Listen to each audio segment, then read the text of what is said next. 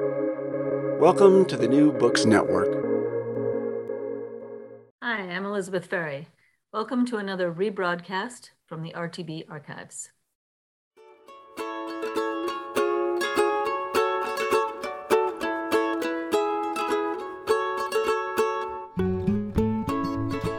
From Brandeis University, welcome to Recall This Book, where we assemble scholars and writers from different disciplines to make sense of contemporary issues, problems, and events. I'm John Plotz, and my guest today is Sanjay Krishnan, eminent professor of English literature at Boston University and author, most recently, of V.S. Naipaul's Journeys from Periphery to Center, Columbia University Press, 2020. So who exactly was the Trinidad-born Nobel laureate that Caribbean poet Derek Walcott called V.S. Nightfall, and many other post-colonial subjects have called far worse? Well, he's probably most famous for a comic masterpiece written in his 20s, his 1961 A House for Mr. Biswas. But he was also praised and vilified for wide-ranging journalism, essays, and fiction over the following decades, including a series of works like An Area of Darkness, A Bend in the River, and India, A Wounded Civilization, works that studied the post-colonial formations and deformations, to take Sanjay's language, in ways that assigned blame and credit in distinctly unpopular and, to some, unforgivable ways. So Sanjay joins us today because his book offers the first post-colonial reassessment of this complex and maddening writer. Sanjay, thanks so much for joining us on Recall This Book. You know, you have this conception of him thinking of the world's inside himself, yes, as like ways that he understands the world out there is through understanding him inside himself. So he's seeing an argument about critical self-reflection, which is in which the ugliness of all the things that surface, like the racism or the forms of ethno-nationalism, you understand them as surfacing as part of his work, rather than being kind of like accidental prejudices. You understand him as like working through where those feelings might come from. Yes. Yeah. I think that this is something that has been completely missed. People have never been able to sort of grasp this fundamental point about Naipaul's formation, that he was, in fact, sort of in a sense, the post-colonial writer, because the ethno-nationalist wave broke in a particular way in Trinidad in the 1950s. Right. At a point when making arguments that were sort of counter to the standard anti-colonial nationalist argument was actually illegible. And so Naipaul was actually sort of witness to a sort of a kind of a social process that was underway. This was the second, the decolonization had swept through the system, and now there was something else happening as a consequence of that. And so let me back you up right there, because that's really important, and I want to make sure I understand, because I feel like that's consistent with something you say, which I wanted to ask you about. Mm-hmm. Oh yeah, you said that he's one of the first post-colonial writers to think about global parallels between different groups of unprotected and exploited peoples, and he's one of the first writers to focus on the experience of decolonization as an interconnected global phenomenon. Okay, so that's a general claim, but you just made a specific claim about Trinidad. So we should say Naipaul is from Trinidad, he grew up in Trinidad, then he left in 50... When did he leave in 50? Yeah, he was born in Trinidad in 1932. He went to school in Trinidad, and he won a scholarship that took him to Oxford University in 1950. So that's the classic. That's the Windrush generation, isn't it? No, it's before, just a little. A little. So he goes to England in 1950, and then he graduates in 1954 and from Oxford, and then he sort of tries to get started as a writer in London. And he returns to Trinidad for a visit in 1956, shortly after he has completed Miguel Street. Right. And it's in 1956 that he comes into direct contact with the kind of racialist politics, of kind of competing nationalisms, if you like, different groups having different visions for the society as it sort of moves towards independence. Right. And he sees how people are being mobilized along ethnic lines, identity and politics. Speaking ethnically, Trinidad is a slightly distinctive in the Caribbean context because there's a substantial Indian minority, but Yes. it's clearly a black sort of Afro-Caribbean majority. Yes. But a substantial Indian minority. Indian minority. So your point is that this is 56, 57 is very early for the decolonization is really in its early stages, but already you're entering this second wave, which is there's this vacuum, and the question is like, who are the inheritors? Yeah, and the country really hasn't become independent yet. That only happens in 62. Yeah. But the politics that is going to sort of define post-colonial Trinidad is already becoming apparent by the late 1950s. Right. So one phrase you have, I'm still thinking about this point, your point about him being early to notice this, is that, okay, you say on page 16, it's possible to see what was less clear in the heatier days of decolonization, that Naipaul's refusal to shy away from discomforting aspects of post-colonial life was not an attempt to blame the victim, but part of a scrupulous, if at times flawed, effort to grapple with the unevener consequences of the global transition into modernity. Mm-hmm. So we can come back to flawed, maybe, because obviously lots of people say he's flawed in many ways. But can you say more about what it means that he's grappling with the uneven consequences of the transition?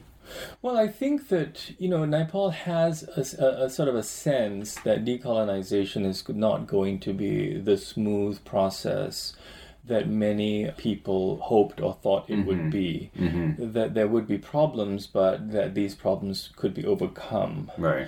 And so I think that, starting in the late 50s and then he begins writing about this in the 60s, he is actually sort of attending to these kinds of questions through, in different works from the Mimic Men, in a free state. And he's actually sort of moving into different places as he talks about this in different ways. So, and I don't want to oversimplify your argument, but is clearly the fact that he himself belongs to a group that is a racial minority within a post-colonial state where majority versus minority distinctions turn out to matter a lot is important.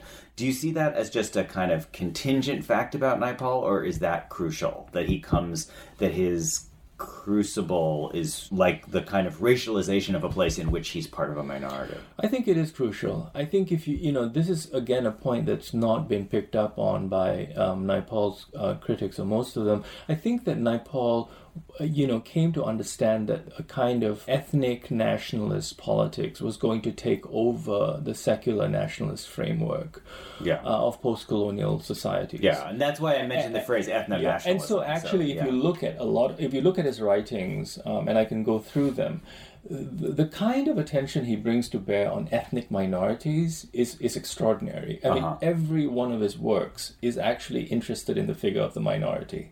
He never sort of brands it or labels it as such, but this is in fact where his gaze always takes him. In fact, it's actually hard to know if he's actually even sort of thinking about it in a self-conscious way, but he's always sort of working through the minority question in all of the places he goes to. The opening of In a Free State, the conclusion of In a Free State, A Bend in the River, all of his important works are really concerned with the question of the minority. So can I read a quote? This is, I think he's writing about Trinidad in 65, roughly. Mm-hmm. This is on your page 22. We weren't responsible in that way. Much had been taken out of our hands. We didn't have backgrounds. If you could, this is a wonderful image. If you could look down at us from the sky, you would see us living in our little houses between the sea and the bush. And I know Naipaul loves that word, the bush. Ellipsis. We were just there, floating.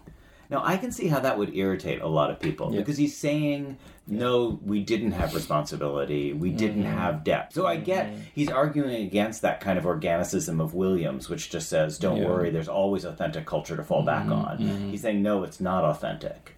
But So what I would say is I would qualify that somewhat, because I think what he's saying to Arthur Calder Marshall, who is the writer he's sort of criticizing, is that whatever claims one might make for the Welsh working class, that Williams makes, Williams is saying that the group of people that he's familiar with, that is to say the people in Trinidad in the 1930s, were really sort of displaced peasants who had been sort of violently inducted into modern conditions of life, and so were not equipped in the same ways that a working class which had sort of been inducted into colonial capitalism through a kind of a socially organic process might have been. Right. And you have a line, the institutions and norms of colonized societies had been deranged by modernity. Yeah. So the kinds of, so I think what Naipaul is saying is you want to be very careful about projecting the kinds of hopes you have for working class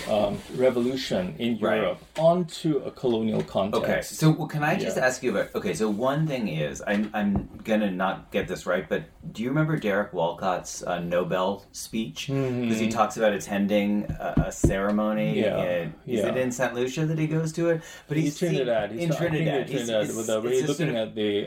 a rain festival, right? It's like launching arrows. Yes. And so Walcott's point, as I understand it there, is like the derangement is our arrangement. In other words, you're right. There's no organic continuity, but the very syncretic synthesis, actually, that is our modern formation of our conception. Like we arise out of that syncretism. Yeah, it's very interesting. I haven't read that Walcott essay, but it's interesting because actually Naipaul writes about a similar performance called the Ram Leela, which are sort of the people these laborers, indentured laborers from India performing the Ramayana basically on the edges of these sugarcane plantations. And Naipaul actually talks about how he actually got his first sense of theater from these performances, which was sort of done by these peasants. Walcott sort of exoticizes it somewhat. He turns it into a kind of moment of self-creation, whereas he doesn't want to historicize these things. For Naipaul, it's much more important to sort of historicize the ways in which these performances are taking place. So I think that's the slight distinction I would make. I don't want to say too much because I don't exactly remember what Walcott is, but that's the impression I have. That, for Walcott, I think there is a kind of optimism, obviously, that there is a kind of possibility. Yeah. And Naipaul is writing as, I think, an ethnic minority in the Trinidadian context. And he's also kind of looking at, the ways in which these performances are taking place within a particular historical formation and how... and I write about some of this in the book, that some of the kinds of cultural or social practices that emerge out of this context are not necessarily sort of aligned with the forms of the kinds of institutions that you want to sort of begin to have in place as you move towards producing a kind of democratic political structures. So I think that there was work to be done, and that kind of work is what Naipaul is much more interested in sort of teasing out through his writing. Yeah. So I said I wanted to get to Orwell, but I kind of want to do it by way of another analogy came to mind that I just wanted to float with you, which is the idea. If you think about Naipaul as starting to write in as early as the 50s, another virtual parallel is the literary naturalism that you see in someone like Armagh, The Beautiful Ones Are Not Yet Born, or maybe even in Richard Wright's Native Son. So I don't know how you think about the reason I'm thinking of the parallel is that in both Armagh and Wright, I think you get this notion that we do live in a deranged modernity. In other words, there's nothing organic or comforting about the social fabric, which is represented in Armagh's case. It's just like what it means to live here in my country, and in Wright's case it means what does it mean to be a Black American. But the point is that they grapple with a deranged modernity, but in a way that is not, that doesn't they haven't provoked the kind of strong reactions that Naipaul has, because Naipaul provokes reactions because people see him as judging as well as describing that derangement. Yeah, it's hard to improvise an answer to that. Fair enough. Totally, I think that, this is one phase of Naipaul's career, and I talk about it as the middle phase between 1962 and, 1979. And in 1980. And I think what Naipaul is really trying to do at this point is he is trying to write about his own formation, write about the region that he was sort of born in, and then he begins to sort of go to India and he starts to sort of he embarks on a sort of a journey, in which he's discovering that the narrative that he has begun to produce about himself and his formation actually turns out to have a lot more in common with other places. Yeah. And I think he grew. And that's your point about being one of the first writers to recognize the global aspect of decolonization. Yeah. That seems like a crucial point, because I totally agree. That is a strong distinction. I think Armagh sees himself in a naturalist tradition. Wright sees himself as belonging to a European tradition, but they understand their accounts as particular accounts. But you're saying that Naipaul is seeing this commonality defined by ethno-nationalism or defined by... defined in part by... I think he finds it in different... he finds different things in different places. He writes about different things in different places. It's not just the ethnic nationalist dimension. When he goes to India, he the thing that most upsets him is caste. I mean, the way caste functions in India, and he's actually shocked by it because, one of the things I say is that he's actually shocked by it not because he's contemptuous of it. He's actually shocked by it because he recognizes in it aspects of his own formation, so in his writing the bitterness and the kind of rage that you see there is as much self-directed because it's a sort of a self-implicating mode that he gets into. So can we talk about that self-implication, Sanjay? So one thing is, like, my favorite line I think in the book is this notion of the worlds within himself. I defined myself and saw that my subject was not my sensibility, my inward development, but the worlds I contained within myself, comma, the worlds I lived in. Can you just, I feel like, can you just parse that? My subject was not my inward development, but the worlds I contained within myself, the worlds I lived in. Yeah, I think that this speaks to the Naipaul's discovery of what he could contribute as a writer. I think his artistic vision became defined by an understanding that he had absorbed within himself, without knowing it, different historical trajectories. So there was a South Asian one. There was also the fact that in the South Asian society that he had come from was also already a fractured society. There were Hindus and Muslims. There was a history of Mughal rule there. There was a history of British colonialism there. There was also the displacement, the move from India to the Americas. And there, he coming into contact with an African origin population and an older Amerindian sort of culture that had been decimated by the time of his arrival. So Naipaul sort of wanted to find ways to sort of pull together the different strands that had actually gone into his making. And his writing was actually a very sort of, I don't know what you want to call it, but a kind of a slow process of disentangling those threads, if you like. So that became the story of the worlds that he contained within himself.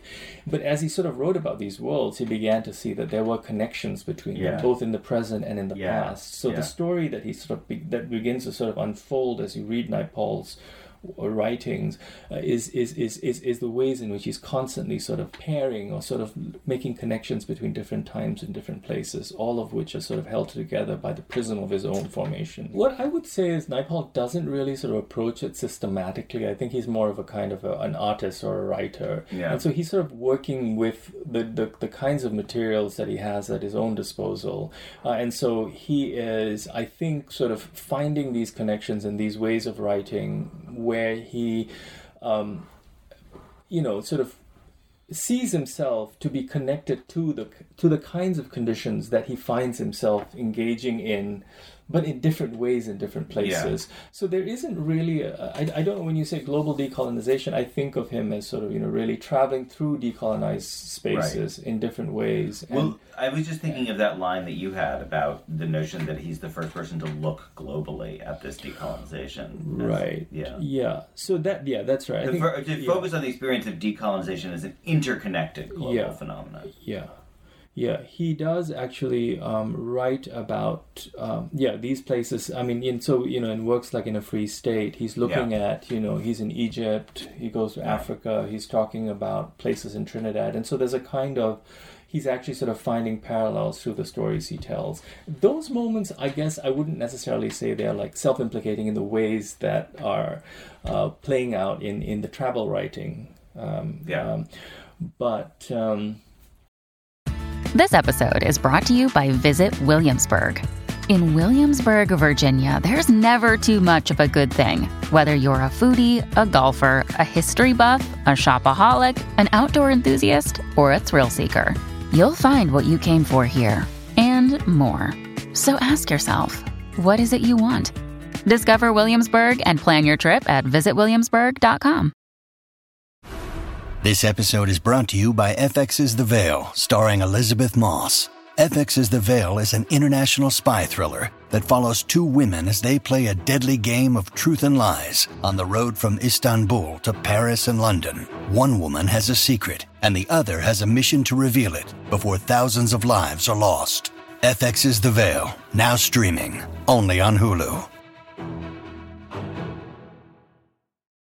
But I do think that what he is actually sort of tapping into are, and this is a sort of a crude formulation, is that, you know, the politics of identity, the politics of race and ethnicity comes to be a way in which different people in these different parts of the world are navigating decolonization. Yeah. So the very fact that Naipaul himself was sort of drawn into these kinds of feelings in the context of Trinidad, the fact that he was able to sort of channel or sort of repeat or echo odious feelings towards black people is something that he sort of takes as a sort of an insight when he travels to other parts of the world. Yeah. So it's not like he's sort of trying to sort of then say, well, these people are being, racist, or he's trying to sort of disparage them. I think what he's saying is that these feelings come to be a way that this new sort of social and political condition is being navigated. Yeah. So I really take your point that a lot of your intervention is about understanding, like getting beyond the post-colonial studies, let's say Rob Nixon account of Naipaul, but even looking beyond that question to the question of, you are specifying a unique achievement of Naipaul in terms of the earliness of understanding this kind of interconnected decolonization and the problem of ethno-nationalism and, the status of minorities, let's say, in decolonization. Do you see the Naipaul account as resonating for where we are now in this post-colonial moment? Or is what he has to say really specifically, sharp on the 60s and 70s and like the formation of new third world nationalism? I think that it speaks to our moment in all sorts of ways because, the question of the minority has become, central across. I mean, if you look at South Sudan, in Myanmar, in India today, it's very clear that this is it's a fundamental issue that Naipaul put his finger on as early as 1960, 61. So that's one part of it. I think. Did he ever write about Rwanda and Burundi? Like, did he? No, he didn't write about Rwanda. No, he didn't. I mean, he wasn't really looking to write about a political crises. I think he's all he when he writes about the Congo, for instance, he's very sort of careful to sort of avoid scenes of like mass violence. And there are very few scenes of mass violence in his war writings. He's really much more interested in looking at the ways in which societies get sort of fixed or set in certain ways, the kinds of narratives that emerge and the kinds of characters that get produced in those contexts. So I do think that, Naipaul is actually sort of trying to equip post-colonial subjects with a kind of a language of reflection. It's very important to sort of understand the histories by which you've been produced. It's very important to sort of engage with the odious feelings that have given rise to the kinds of histories that we now inhabit, and to find ways to stage those feelings without sort of falling back on righteous attacks or sort of clear-cut sort of positions, ideological or otherwise. But I think it's very hard to sort of make that argument work in post-colonial studies, given the way in which post-colonial studies has constructed itself very much as a kind of the inheritor of the mantle of anti-colonial nationalism, which always sort of framed itself in highly moral terms, a kind of moral rebalancing or correction formation, historically speaking. So, if you think of Frantz Fanon's Wretched of the Earth, that's very much the framework that, that we're operating within. And the Naipaulian sort of vision, which I think of as a vision that tries to get into the weeds, and it tries to sort of understand what actually sort of made these societies become sort of formed by certain stories and certain reflexes, is harder to get at because it actually doesn't lend itself to a single sort of formulation like Empire Writes Back and so on. What you really need to do is to sort of work through these stories as they sort of reveal themselves in all their unpleasantness, if necessary, without sort of saying, you're saying bad things about people who've been colonized. Because that's the only way you're actually going to discover a kind of a capacious and complex enough vocabulary, conceptually, imaginatively, to sort of take on the kinds of struggles that have been sort of sedimenting over a long, long period of time. Yeah. And so I think that's where Naipaul remains very important. But it's hard at this point in the ways in which, discussions get framed to sort of get that across. Because, we're always going to the moment where, it appears to be the case that Naipaul is saying something negative. And he does say negative things. Yeah. And he is a very problematic figure. But the problem with Naipaul is that troublesome aspect of Naipaul is also what seems to give rise to these genuine insights into the nature of these social formations. Yeah. So where do you see a positive legacy of Naipaul? Like, do you see writers that he has influenced, or other people who have been able to do the same sort of thing? Or yeah, I think so. I think that I think many writers, journalists, just sort of refer to Naipaul all the time. I don't know, in America it's George Packer talks about him. People like Hilary Mantel have written about him. No, but I don't just mean who talks about him. I mean, where do you see? I see him in, like if you read Aravind Adiga's The White Tiger, for instance, it's very clear that, that work is deeply influenced by Naipaul. Wow, say more. I would not have seen that. I don't know. There are passages I remember when I was reading, I would just kind of draw a line down the side and I'd write N or something like that. And I think, the ways in which Naipaul, this is unfortunate, but, the ways in which scenes of urban dereliction, for instance, are described, and the kind of sensibility with which some of those scenes are described, I think are Naipaolian.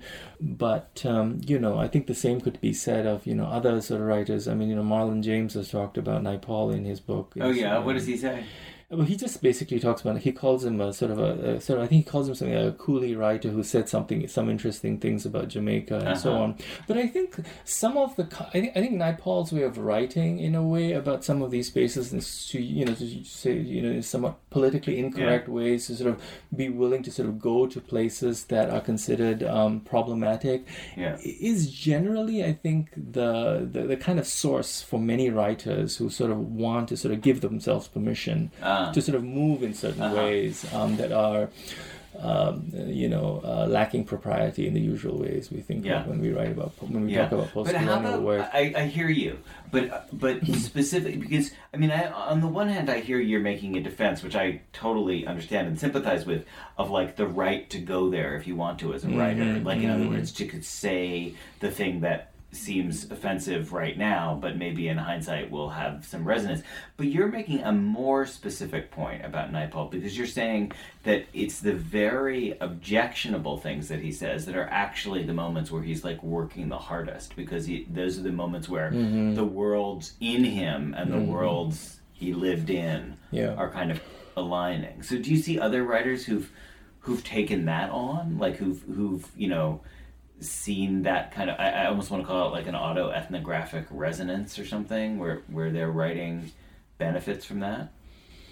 Yeah, sure. I think people, I don't know off the top of my head, I think people like Taib Saleh, for instance, in Season of Migration. I was totally going to ask you about him. I'm so glad you said that. Yeah, because when you were describing Brenda, I was like, that sounds like Season of Migration to the North. Yeah. Huh. Yeah, how so? Which part? Which is like all of that stuff about the strangeness of how sexual desire gets mediated when he's talking about the white women that he will or won't sleep with, and the ways in which that, you know, they're playing out racial roles with one another, which he embraces, but not in a kind of cheap Orientalist way, but more just like kind of who we were to one another was constituted by our difference. I think also of the ways in which the Tayyip Saleh writes about the disappointments about post-colonial Sudan, for instance. You know, there is that kind of. There is, I think in the figure of Mustafa Saeed, there is a kind of, there's a kind of, there's this kind of self-implication going on in the ways in which Mustafa Saeed is complicit with this situation, and he's also trying to separate himself from the kinds of conditions that he is in. His class, at least, it bears responsibility for. How did you come to want to write about Naipaul? Like, what's your journey to Naipaul? Gosh, I've had a pretty complicated relationship to Naipaul. I think I read him when I was in my teens. I was just very, very taken by the prose. I kind of fell in love with it, and then I remember reading House of Mr. Biswas, and I really just loved it. And I couldn't stop laughing when I was reading it. And then as I think it was after I finished my undergraduate degree that I began to sort of have a desire to write on these kinds of issues that I then sort of began to sort of turn against Naipaul. I sort of entered into post-colonial studies, and and then when I did graduate work, I was at Columbia where Saeed was there and Rob Nixon was there too. So I'm personally very fond of Rob. So my own sort of, and then I turned against Naipaul because I saw in him all the kinds of problems that post-colonial studies had identified with him. But then, there was a slow process where I sort of started making my way back, and then I realized that he was always sort of someone I had been sort of engaging with in my thought, even though I had sort of pushed him aside or had dismissed him. And so that sort of forced me to sort of go back to him in a way. Well, say more about what that means, that you were always engaging him in your thought. I mean, I was always engaging him, I think, in a sense, in a way trying to say that he was wrong, maybe, or trying to say that some of the kinds of things, the approach that he had sort of taken on or taken up was actually, I don't know, inadequate, politically, unacceptable. But then as I sort of began to sort of read him more closely, I started to sort of understand that there was actually a much more organic aspect to the way Naipaul had come at these questions. He was channeling emotions that I had not been willing to acknowledge as very much part of the fabric of post-colonial societies. So I think this is one of the things that it's a sort of a dark secret, is that when post-colonial people read Naipaul, they recognize what he's saying. And partly because they recognize what he's saying, they disavow it. So it is complicated because I'm not suggesting that it's merely about repressing or pushing away what you see is in yourself. I think that, Naipaul is a very problematic figure, so there are many things to object to in what he says, but nevertheless, it's not tenable to my mind to sort of simply say that Naipaul is, has become an outsider, he's traveled away from the periphery and has simply wanted to sort of say the kinds of, sort of recycle the stereotypes about the periphery. Many times I've met individuals from different parts of the world, who will quote a line from Naipaul, who will sort of reflect on a particular scene in a Naipaul novel that spoke to some aspect of their own formations. So I think it was really trying to get at that part of Naipaul and to get at how that part of Naipaul spoke to me in ways that kind of sort of were underneath the intellectual sort of carapace, if you like, that I had sort of developed as a thinker that became the big problem, and to sort of try and write about it in a non-academic way. So you're not really trying to argue with post-colonial studies anymore. You're really trying to sort of work around some of those questions. Yeah, I really you've really helped me think about that word formation, like in the sense that you just used it, and also that notion of deformation, like the thing that you might want to disavow, but you nonetheless like that thing that you acknowledge. I acknowledge mine. The thing is like thing of darkness. Exactly. That area of darkness. I acknowledge mine. Yeah. No, but I was just thinking, doesn't that Beyonce song called Formation? Which it's a great song, but it would be amazing if Beyonce would write a song called Deformation too, which would be about like the things that you wish you could disavow, but you cannot disavow. Yeah. And I think that's one of Naipaul's strengths, to sort of make the deformation the formation, and to sort of own it. To own it without saying, "Oh, I overcame it," or I'm filled with self-loathing, and so I'm just going to write about myself. No, it's not that. It's really about historicity. It's really about sort of working through something, And so when you accept that, then you're not really trying to sort of overcome it. You're not really trying to move, you're not trying to get through catharsis to a point where you are sort of liberated in the Fanonian sort of formulation. It's not that. It's really an endless process. This is it. This is where we are. This is what we need to work through. This is the idiom that we need to sort of work with. So I'm trying to write about the late Willa Cather right now, and she's got an amazing late story called Two Old Friends, which is just about, it's basically about the limited resources you have in a small town for social life, and these two guys who are friends, and this is by far the best thing about their lives, and then they just screw up the friendship over essentially nothing, and it's non-reparable, and I'm just interested in how Cather, by the end of her life, obviously in her early phase, like Pioneers or My Antonia, she has this kind of optimistic remaking the world. I mean, it's a colonial vision, but by the end of her life, she's kind of locked in this fact of, even if you're part of the dominant culture, which she is for sure part of the dominant culture, you are nonetheless caught with these deformations that are inescapable.